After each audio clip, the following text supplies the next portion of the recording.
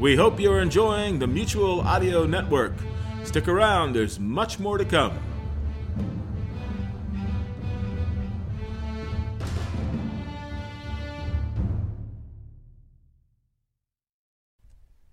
The following audio drama is rated PG for parental guidance. The Saga of the European King, Chapter 9. We should all listen to Pineycone now!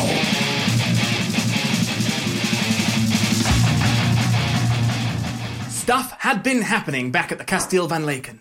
The king had been gone for 6 weeks, and you might expect Europe to have fallen apart by then, but that was not the case. The guys on the adventure team usually get all of the credit, but let's take a moment to consider the great work and contributions by the gentry of medieval Europe in keeping the ship afloat. Though they be dead meat on the battlefield or big babies in the wilderness, people like Lord Moneyfight, war chief of the banking clans, Sir Vote Count, head of numbers, and Little Louis, the Duke of Portugal, who would always help you out with your taxes even when it's the night before and you're so tired and they pretty much had the economics of Europe sussed out. Every week they held court with the rest of the big important Council of Europe. Pineycone, the new custodian of Europe, and a goddamn laugh riot with the kids was there to guide them. 85! 86! 86! 89! 89! Oh, you were nearly right that time, Custodian Pineycone. There are actually 93 of us assembled here. I can smell your harem! If I may go on, sir, my firms have estimated that even with the treasure the king will bring back with him from his latest adventure, the drain on our coffers from supporting the new infrastructure in Super Italy world will soon... I can't see any birds! There aren't any birds here! What's he on about? Oh, he wants his mirror. He thinks there's another bird in there. Here you go, sir. What do you want? What Lord Moneyfight is trying to say is that we must either suspend our investments in Super Italy world or risk a poor harvest across the farming regions in the east. The bird in the mirror says, check it! Check it! Pardon me, what should we check? No! Stop checking it! You're not allowed to check it anymore! Could he mean the Czech Republic? Yes, I've always said it's excessive to have them portals everywhere. But it's a fun diversion to people's day. Magically whisking people away to the Czech Republic whenever they pass a checkpoint with more than 50 euros in their pocket, right into a room where they can grab free money and food, is certainly a service we could cut back on, my Duke. Maybe we could reduce the time limit they're allowed to spend in the bonus room. Down to 20 seconds, say. We can't take away people's bonuses. If we do, there'd be no incentive for them to even keep more than 50 euros on their person at one time.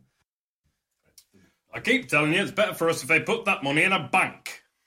You do keep on saying that, yes. Do you know what the bird said? What did the bird in the mirror say, sir? He said he saw a rook outside! That's nice. And he saw a brown dog! All right. And he wants to tax Poland! Poles won't stand for a rise in land or income tax, not while they're still recovering from hosting the Inter-Realm Fighting Tournament. They do enjoy a very low adventure tax at present, do they not? You know, a quest tax increase of just 2% on the team who announced that they were going to raid the looms of Mokosh could raise us tens of thousands of euros if the Fat Keepers are to be believed. And there's a good chance that the Orc Man and his bull boys will find the magic belt of Poland this season. That should fall under the same raise.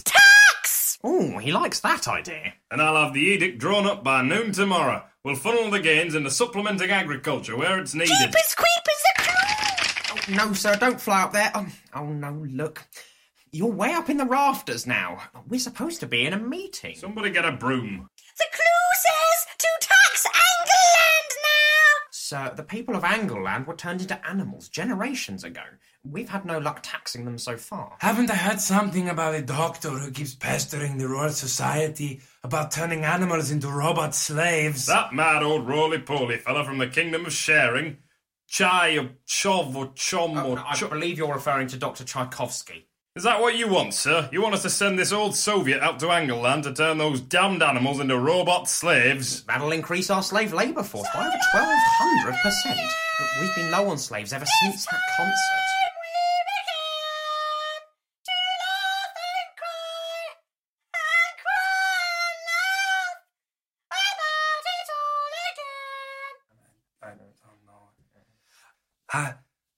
I'll send my highest level thieves to spirit the doctor away at once, sir.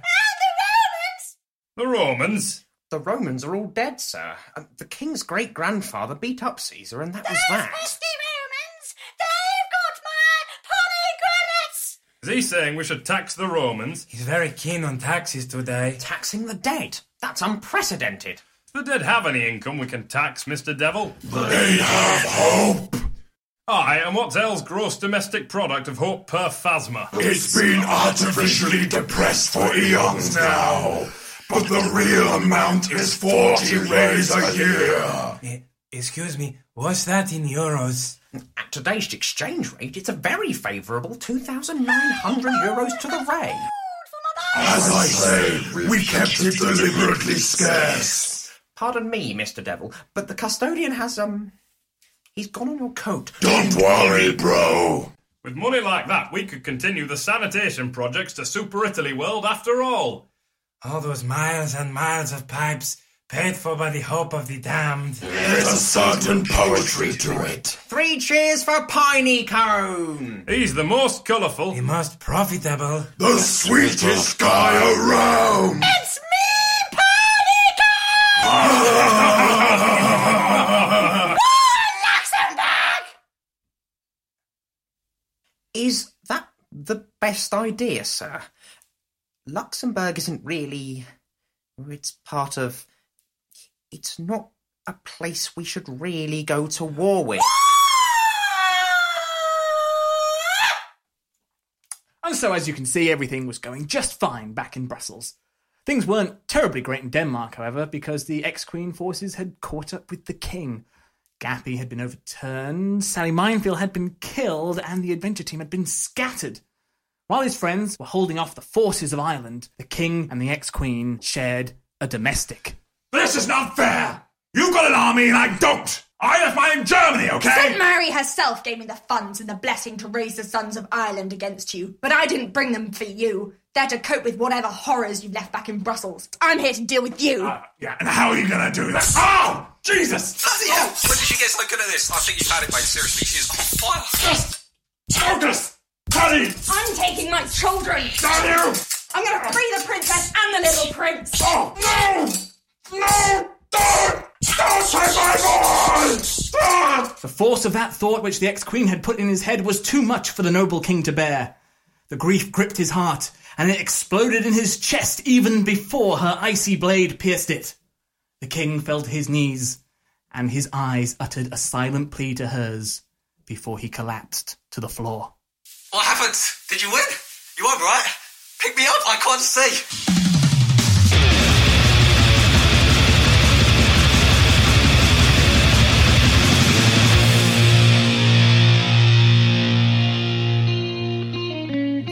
And that, dear ones, is the end of Chapter 9.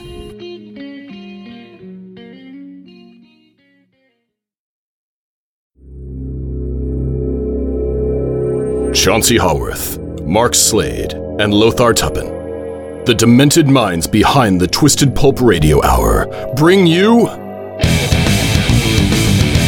Twisted Pulp Magazine.